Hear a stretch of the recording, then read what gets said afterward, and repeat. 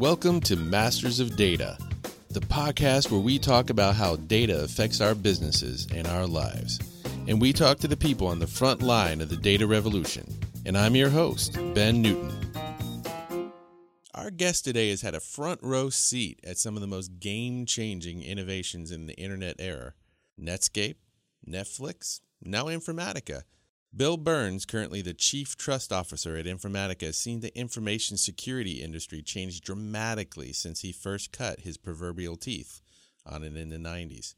So it's no surprise that when Bill and I sat down for the interview that our discussion touched across 20 plus years of dramatic changes in the way business is done on the internet and how we as a society think about information security.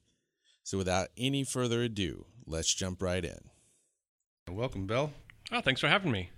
And, just really excited when I was looking in your background and some of the stuff. You've really been around the block. I was looking at some of the stuff you've done. You've been at Netflix, of course. I'm a huge fan of Netflix. Yep. My kids in particular Awesome. are big fans of Netflix. And even back to Netscape. So literally at this point, you're internet royalty going back to Netscape. And you've really been, like I said, you've done a lot of things in this industry. I was really interested in how you got into security, because that doesn't seem to be where you started. So how did you kind of get into the security realm based on where you kind of came from? I got into the security realm because I got caught in college. So the story goes that my buddy and I had a computer, but we didn't have a printer. And we needed to print our lab reports. And the only place on campus where we went to school, Michigan Tech University, the only place you could print from a Mac was in the humanities lab, the arts lab. So we were engineering students, but we would sneak in and we would eventually find this printer that was hooked up to all the Macs, and that was the only place that had Macs. And so long story short, after a couple months of printing on their printers, then I was caught, and they're like, "Hey, you're not in the humanities department. How come you are printing on the Macs here?" So I had written some software that basically took over control from the print lab. I could go print my reports, and eventually someone said, "You need to go talk to the lab director," who turned out to eventually become my wife. So, as one of the few females on campus. Getting quote unquote in trouble to talk to the lab director was a pretty good thing in the end. So I was always curious. I was always sort of taking things apart. I was always trying to figure out how things worked. So curiosity was just one of the natural sort of traits I had. And that's what led me to get into computers and figuring out how things work. And then eventually, not just how they work, but how they work when they're sort of poked a little sideways or, sort of told to do something that they weren't designed to do. That turns into, sort of fuzzing and security testing. And so while I was getting my EE degree and my business degree, I realized I didn't like analog circuitry design, and I didn't really like putting together a computer at the sort of, molecular level and the data or the physical level. I really enjoyed the networking and the communications aspect, and then, literally how does data flow between computers and over wide area networks. And so I just got into that part of the electrical engineering and the computer science, and then naturally it fell into security. And at the time, security was always homebrew. It was not something that you bought off the shelf. Right. Firewalls were, the very first firewalls were largely like a kit. So now it's a commodity feature in products. So that's how I got into security. Was just sort of you had to, because you had to get your systems. You had to figure out how to make your system secure. It wasn't a button you turned on at the time. Yeah, that's it's funny you say that way. I don't know how many computer science oriented people I've met that came from kind of the electrical engineering, the physics department. I actually was originally in physics, and I love playing with the lasers and the different toys, but then I ended up enjoying the computer science better. And then I also realized that they were out there becoming millionaires, and no physicist becomes a millionaire. That's right. Lasers are cool, but at some point you have to feed your family. No, that makes a lot of sense. And in particular, what do you think has kind of kept you in the field? So once you really got into it, you got a taste of what it was like to really, dig into the guts of these things, build stuff from scratch. What kept you going in the field of security? That's a great question. So at some level, you are comfortable with building your system to meet your needs or to protect you against the things that you've thought of, and the countermeasures you've put in place. But then once you get into the real world and you get people who are motivated by different aspirations, you are, maybe it's ideological, maybe it's monetary. There's attack vectors you hadn't thought of, and so it's the cat and mouse game. It's the how do you stay ahead of the hackers? How do you stay only one step behind the hackers? Protecting an educational lab versus a corporation, like very different, small, medium-sized versus large-sized company, all sorts of different threat vectors, budgets that you can apply, that you can buy versus build. The challenge for me was always what will they think of next, and what can I think of next? So it was all of that sort of gamesmanship. What it reminds me of is when I was in college, I think that was the pitch that the National Security Agency was using, and they were trying to recruit people on campus. Yeah. But it's fun. I mean, I remember I was listening to another interview you did, and how you talked about that. I like that way of thinking about it. It's like it's a competition. There's some gamesmanship about it. It's serious stuff, but there's also the challenge, the puzzle. I think was one of the words you used. Yeah, when we were at Netscape, we hired Paul Kocher to help us build SSL. We needed to get the web browser, to be a place that someone they trusted the browser enough that they would put something like their credit card in and do electronic transactions. And at the time, this was in the sort of early to mid 90s, that was kind of a crazy idea. Like, can we make a web browser this trustworthy? And one of the things Paul mentioned when we talked to him was you treat security like a game, like chess, but you don't want to design your security system so that it ever has a checkmate move. The game is over. You always want to design your system so you at least have another move, even if it's a stalemate. That's a better solution than a checkmate. Oh, that's a really interesting way of thinking about it. And even when you mentioned the credit cards, it is pretty amazing how things have changed so much. Because I remember when everyone was terrified of using their credit cards online. That's right. And I remember when I started doing that, I was like, I'm more terrified of giving it to the waiter at the restaurant, because it's actually much more likely they're going to steal my credit card. Yep. Yeah, it's a crazy thought. Well, thinking about like what you did after Netscape, I in particular, like I said, I'm a big fan of Netflix, but not only because my kids love watching cartoons on Netflix, and I do too, but also because of the transition that Netflix went through. I mean, I've heard the operation story so many times about moving from the, send the DVD in the mail to the streaming, but I've never really heard it from the security perspective. And I'd love to hear like what was your experience sitting in the seat that you were in from this, from information security, watching that transition at Netflix going on from this very traditional physical business to a streaming business, being first in the cloud on AWS, things like that. Right.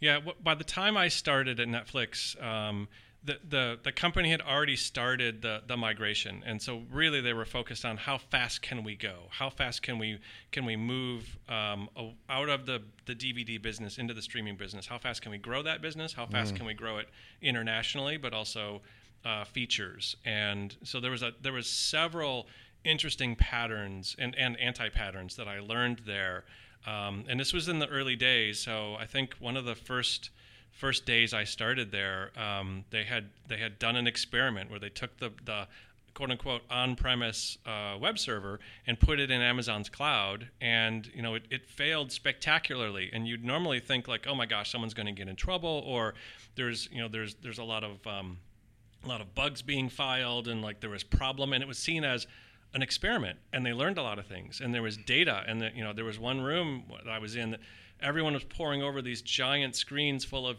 data, and it was interesting to they were all trying to figure out, what did we learn from this, what can we improve? And it wasn't seen as a failure, it was seen as, this is an experiment, we've learned a bunch of stuff, and we'll improve later on. So early on, it was a culture that they appreciate experimentation, but everything had to have a hypothesis, and everything had to have data to back up what was your next move. That was probably pretty uncommon at the time. I mean, now that's become kind of a the idea of experimentation and data-driven decision making seems to be du jour, but I don't think back then that wasn't really what people were doing. Right, and part of their culture deck was, we value data. We want the most informed person to have an opinion and to make a decision.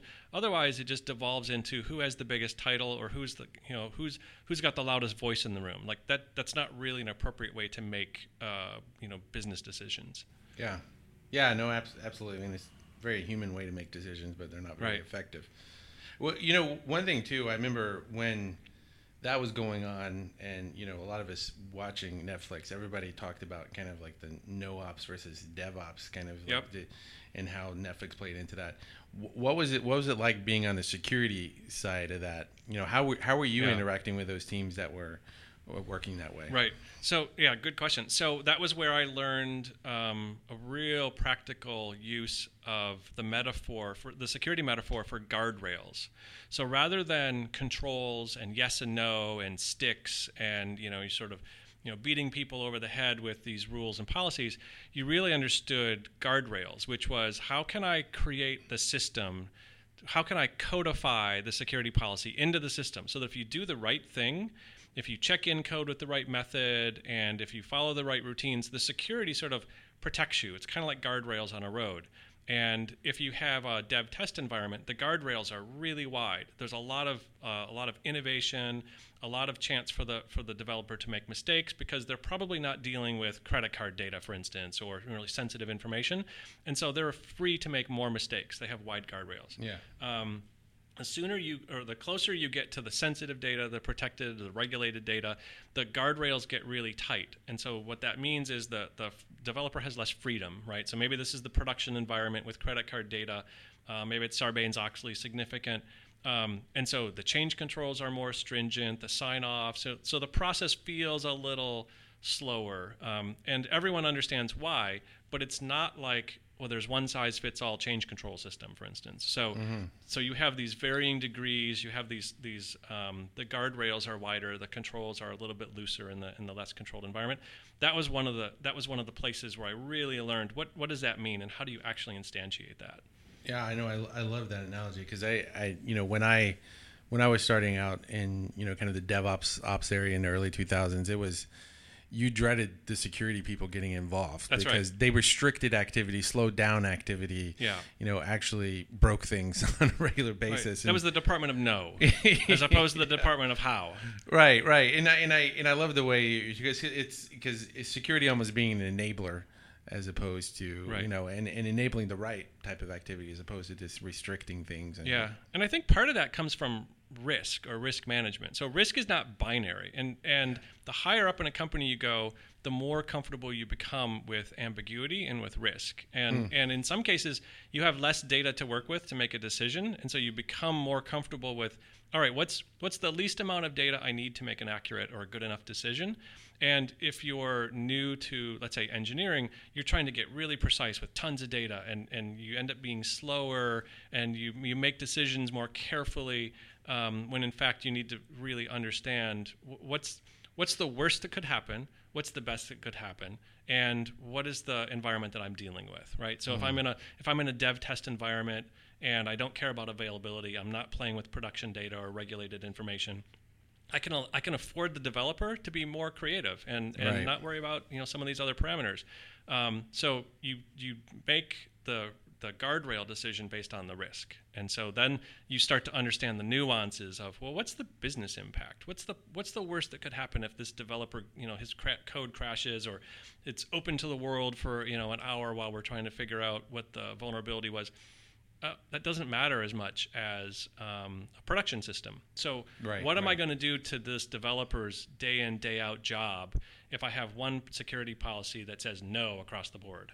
I think that's a great way of thinking about it. And I also love the way you talk about the being able to make decisions in the with less data, because I would expect that in the roles that you've been in, typically having come more traditionally from operations areas myself, there's a sense that you have all the data you need, which is actually usually not true. Right. You think you have the data, and a lot of times you don't. Whereas it seems to me like almost when you come from a security perspective, the idea that you don't have all the data is actually baked into the whole, way of thinking. Like Right. you know that you don't have all the data. So how can you make the best decision based on the data you have at hand Yep. and try to, lower the risk, like you're saying? That totally makes sense. When I was looking at your blog, and I remember that I really like this. I'm going to take a quote from one of your blogs, and I want to talk a little bit about it. So one of the things you said is, as a security professional, I can attest that the lifeblood of any company is the sensitive data that they process. Protecting this data is a charter of a company's information security team and a responsibility of all employees who work there. And I really like that, kind of almost a picture of the lifeblood of a company. It seems like that's actually something that's changed pretty dramatically over the last few years. So when you write something like that, tell me a little bit more about what you're thinking when you say it's the lifeblood, and particularly in what you're doing now with Informatica. Yeah, and I think I wrote that before some of the bigger breaches that we've read about, right? So the OPM breach and Equifax, and the companies that you literally entrusted your most sensitive information to, it got lost, it got breached. Yeah. And there's a myriad of reasons why, but people and other companies now make business decisions to do business with those companies with perfect hindsight, rear view, 20/20 vision, saying, what did they do with other sensitive data, right? So consumers are making informed decisions based on how can I trust a company with my sensitive data? And it doesn't have to be the most sensitive data. It can be, mildly sensitive data. It could be information that I'm talking about freely, but in the aggregate, I might wonder, like, wow, if they treat my data that poorly, what other poor decisions are they making? Right. So we hear about the Facebook scandal, and people are chatting back and forth with their friends or clicking on survey results, and so in the minutia, all of those little pieces of data and preferences are sort of innocuous, but in the aggregate, they start becoming really important, and they become very personal to people. Yeah. I look at that. I think about that quote. And at the time, I was really focused on sensitive data. Like, what's the most sensitive data? Yeah. But in hindsight now, it's less sensitive data. It's all of my personal information, right? And I think with GDPR coming out, in May, people are saying, there's all sorts of attributes about myself that I may not want to have shared, or maybe I don't explicitly want to share. And so why would someone else release that information? So I think there's been a new sort of awakening of how do companies treat my data? And again, it doesn't have to be sensitive data. Maybe it's just analytics, or it's log information or activity, clickstream data. All of that becomes A, valuable to companies. They're figuring out how to monetize that. And B, to the person or to the customer, they're thinking, maybe I don't want all of that shared without my knowledge. Or maybe if it is with my consent, I need to make an informed choice about that, and maybe I want to be more particular. So it really is, at the time when I said that in the blog, that was the lifeblood of companies. And now we're seeing that even the less sensitive data is still important and monetizable by companies and to individuals. They find it personal. Yeah, and I want to come back to that, but for those who might be listening who don't know GDPR, so can you talk a little bit more about what that is? Sure. So that's the General Data Protection Regulation. It's going into force May 25th, 2018, and it's been, I think it's 2 years that Europeans ratified this law, and it is a data protection. So data privacy is what we think about that in America, but it's data protection around people in the EU, citizens in the EU, and it's their personal information. So they're personally identifiable or attributes about that person. It's protecting that information from leaving EU soil, so data transfers, for instance. So really, any company that does business with people in the EU have to abide by the GDPR. And the fines are significant if you don't.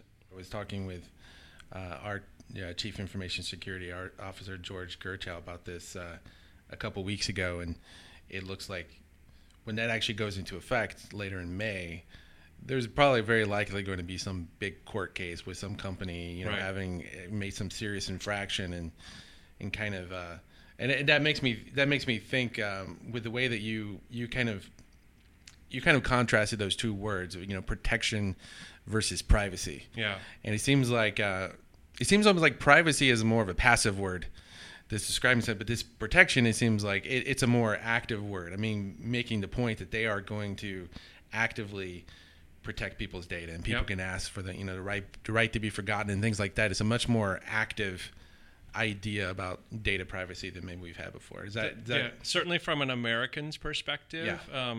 I agree, and I think it's kind of an awakening across the board that says, hey, these rules, these regulations that the Europeans are putting in place, they value privacy as an innate right for a person, and that's not the American belief. And I think people are starting to realize what that really means when they lose access to that data. I think there's now an appreciation for maybe I don't want to have all of these online services for free in exchange for my private information that I guess I don't really know what they're doing with it. Yeah. Do you feel like some of that's because the way we developed internet services here and the expectations we have for that, or is it really because of the way Americans think about it? I mean, why do you think there is such a difference in public perception of privacy of data? Yeah, I'm not really sure, to be honest. I think a lot of private information was used inappropriately in Europe in years gone past, and people have have seen the ramification of using that information to target people. And in the American economy, we're in exchange for receiving ads, we are getting additional services. And as the marketers want to figure out, how do I target that person more efficiently? I want to reach that demographic. I want more information about the demographic, and eventually I'd love to get information as a marketer to identify a person or a class of people. And this is where I start to gather information and then use that to more efficiently market to people in exchange for services. So Facebook doesn't cost me anything to join. Back in the day, AOL was $15 a month. Right. Someone has to pay for this, and I'm paying it for it somehow. And in this day and age, in the current internet generation, I pay for things by giving them access to my behavioral information. I always wondered how much of that money that AOL charged went to making those CDs that they would mail everywhere. I remember getting so many of those that I was actually making decorations with them, putting them in the microwave in the lab, and getting the pretty colors and hanging them from the ceiling. Yeah, well, at the time we had to buy thousands of modems and keep them in place. So there was racks and racks and buildings full of modems that we had to pay for. So I'm sure $15 a month paid for a lot of modems too. Yeah. Well, back to the kind of way you were talking about that. As you were talking about it, an idea kind of came to mind is that, originally when I read the Lifeblood quote, I think I was thinking exactly the way the way you were talking about thinking about it before, is that, data is, core to a company's, business, in the sense that it's is a positive thing, is this is the way we're able to provide better services, but. Yep. Then almost the way you're talking about, particularly with things that have happened with Facebook recently, and potentially with Google as well, and a lot of this misuse of data, it seems like that actually, the same analogy takes on kind of a sinister effect. Is like our private data is the lifeblood of their financial model, right? Is driving their business. And just like you were saying, is that there's a long period of time I wasn't thinking about what I was clicking on Facebook. I'm in the industry. I know a lot more than the normal person about what I should do to protect my data, and I didn't spend a lot of time thinking about what data was being gathered on me.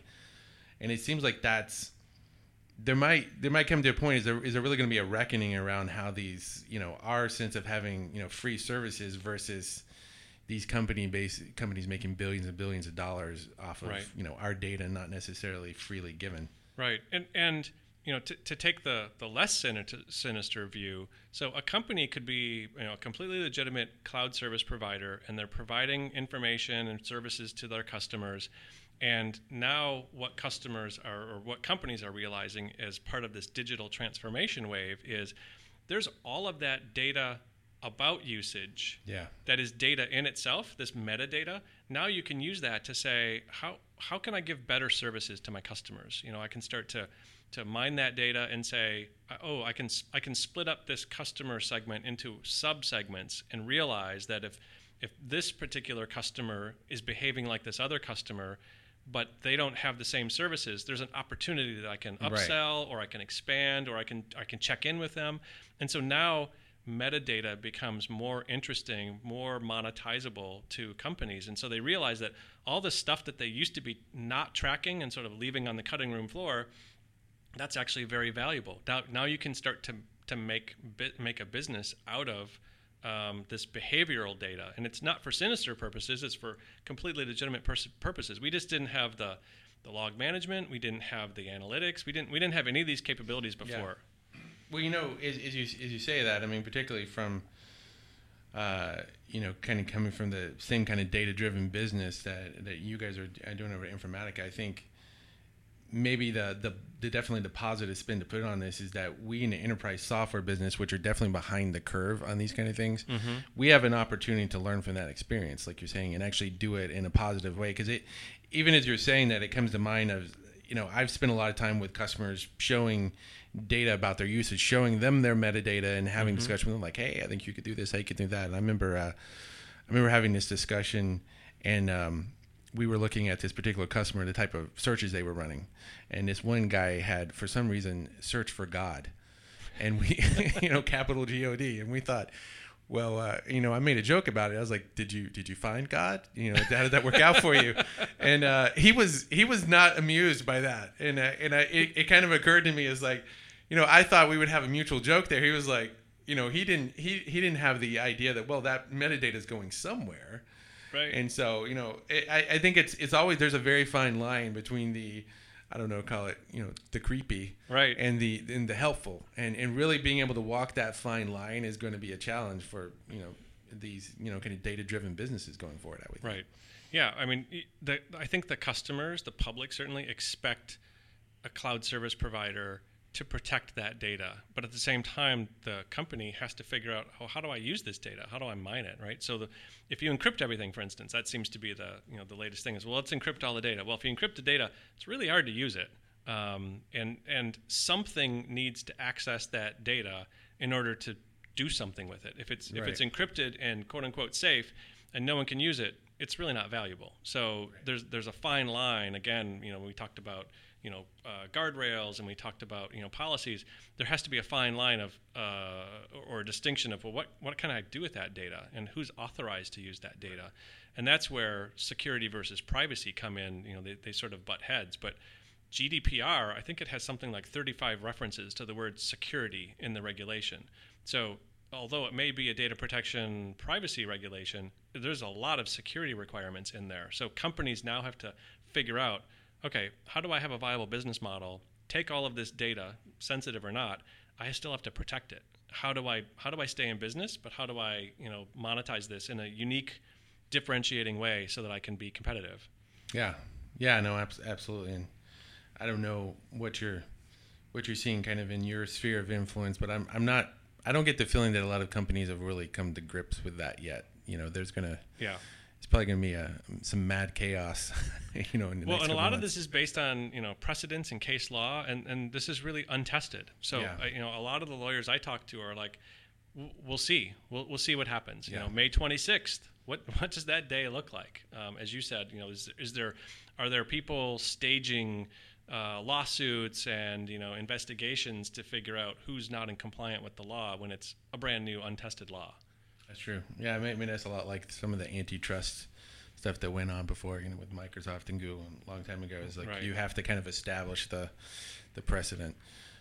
One thing, kind of maybe one last thread about this, data privacy. You and I talked a little bit before about, artificial intelligence, and it seems like in particular when you're talking about where this is going in terms of taking customers' data and taking kind of this cross customer metadata and looking at a group of customers and seeing what their behaviors are to help them. Yep. A lot of that's born up in ideas around artificial intelligence, machine learning, because you really want that to be automatic, and you don't want somebody peering through it. And also, in some sense, you might think, oh, well, maybe that's safer because it's a machine looking at it. But then maybe not. because it goes back to the guardrail discussion. Is like, what do those guardrails look for an automated algorithm behind the scenes versus a human? I mean, have you thought much about that? How do you think that's actually going to play into this whole discussion? Yeah, so a couple things.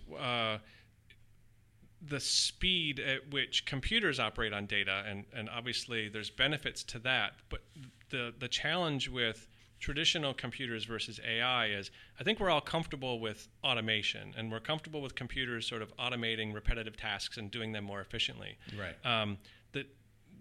The challenge is with traditional computers, like there's humans writing the code, and so when it breaks or even when it works, we understand what happened.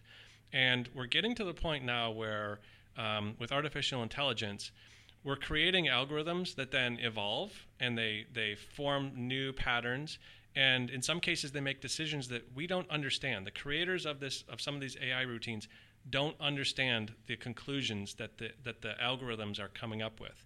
So couple that with the speed and the pace of innovation.